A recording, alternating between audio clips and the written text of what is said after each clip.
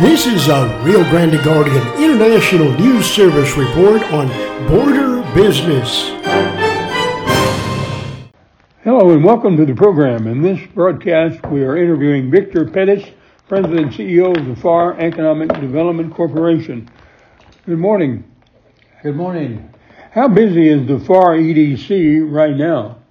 Well, we've been really busy, Ron.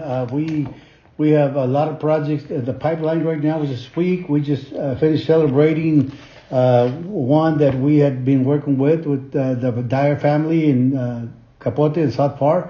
Their first phase of one of the buildings, they built 160,000 square feet of warehouse, and now they did their second phase, another 160,000 square feet, which totals up to about 320 square feet just in two buildings that are right next to each other.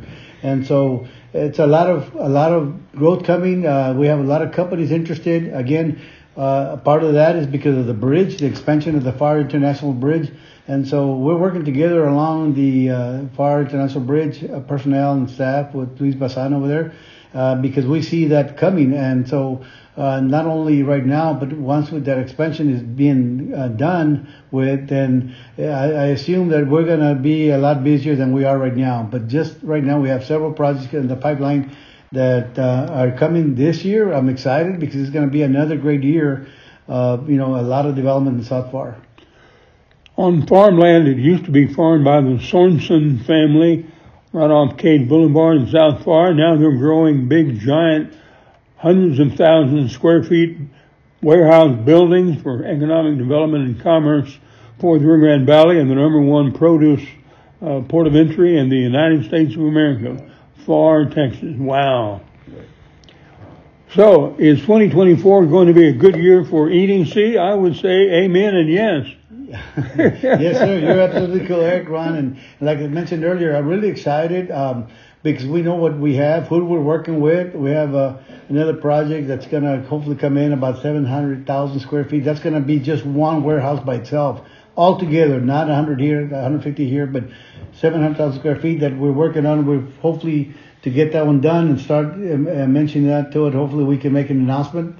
But we're working on it. We've been working on it for a while. And then we have another with Majestic, which is already out, because people know. And they're doing one phase, is 1 million square feet of warehouse. And then after that, that's on the South Pharr military.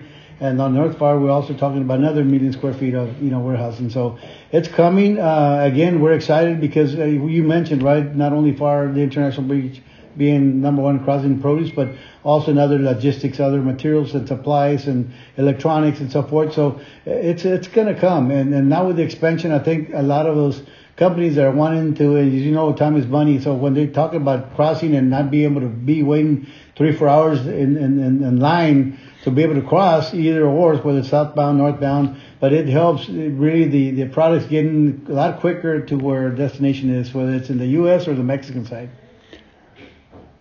As the present CEO of the Pharr EDC, do you think that Pharr EDC, the valley, the state, and nation can capitalize from the nearshoring phenomenon? Yes, Ron, actually we've taken a couple of trips to Monterrey, which we hear a lot, right? That most of it, Monterrey is going to really start taking advantage of the nearshoring logistics and growth.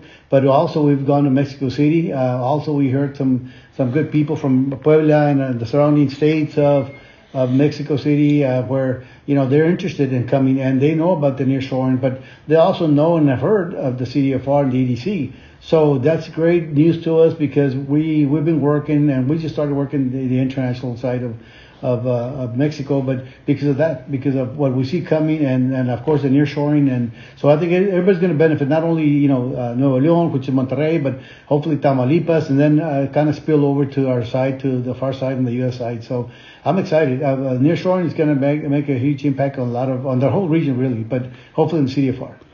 As President and CEO of the Pharr EDC, will you be working more closely with the Pharr Bridge team, and if so, why?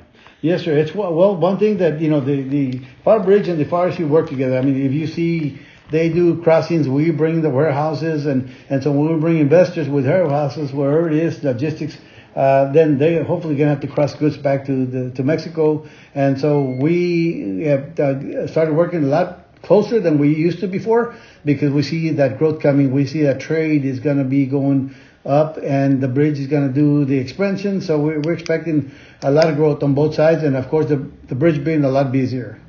Anything else you'd like to say? Just that, we thank our leadership, the mayor, Ambrosio Hernandez, Dr. Hernandez, and the city council, our PDC board. It's very important because they allow us to, like I said earlier, take these trips to Mexico City, to Mexico, anywhere else in the Mexican side. But because we want to make sure that we touch those investors that want to invest in the U.S. side or don't know how to invest in the United side. So we kind of shared a lot of information, taking some of our presenters here from the U.S. side to go and share and let them feel comfortable that they can come in and invest in the U.S. side, especially Pharr, and we're going to have support for them in that case when they do. This Ron Whitlock Reports and Rio Grande Guardian podcast has been with Victor Perez, President and CEO of the Pharr Economic Development Corporation.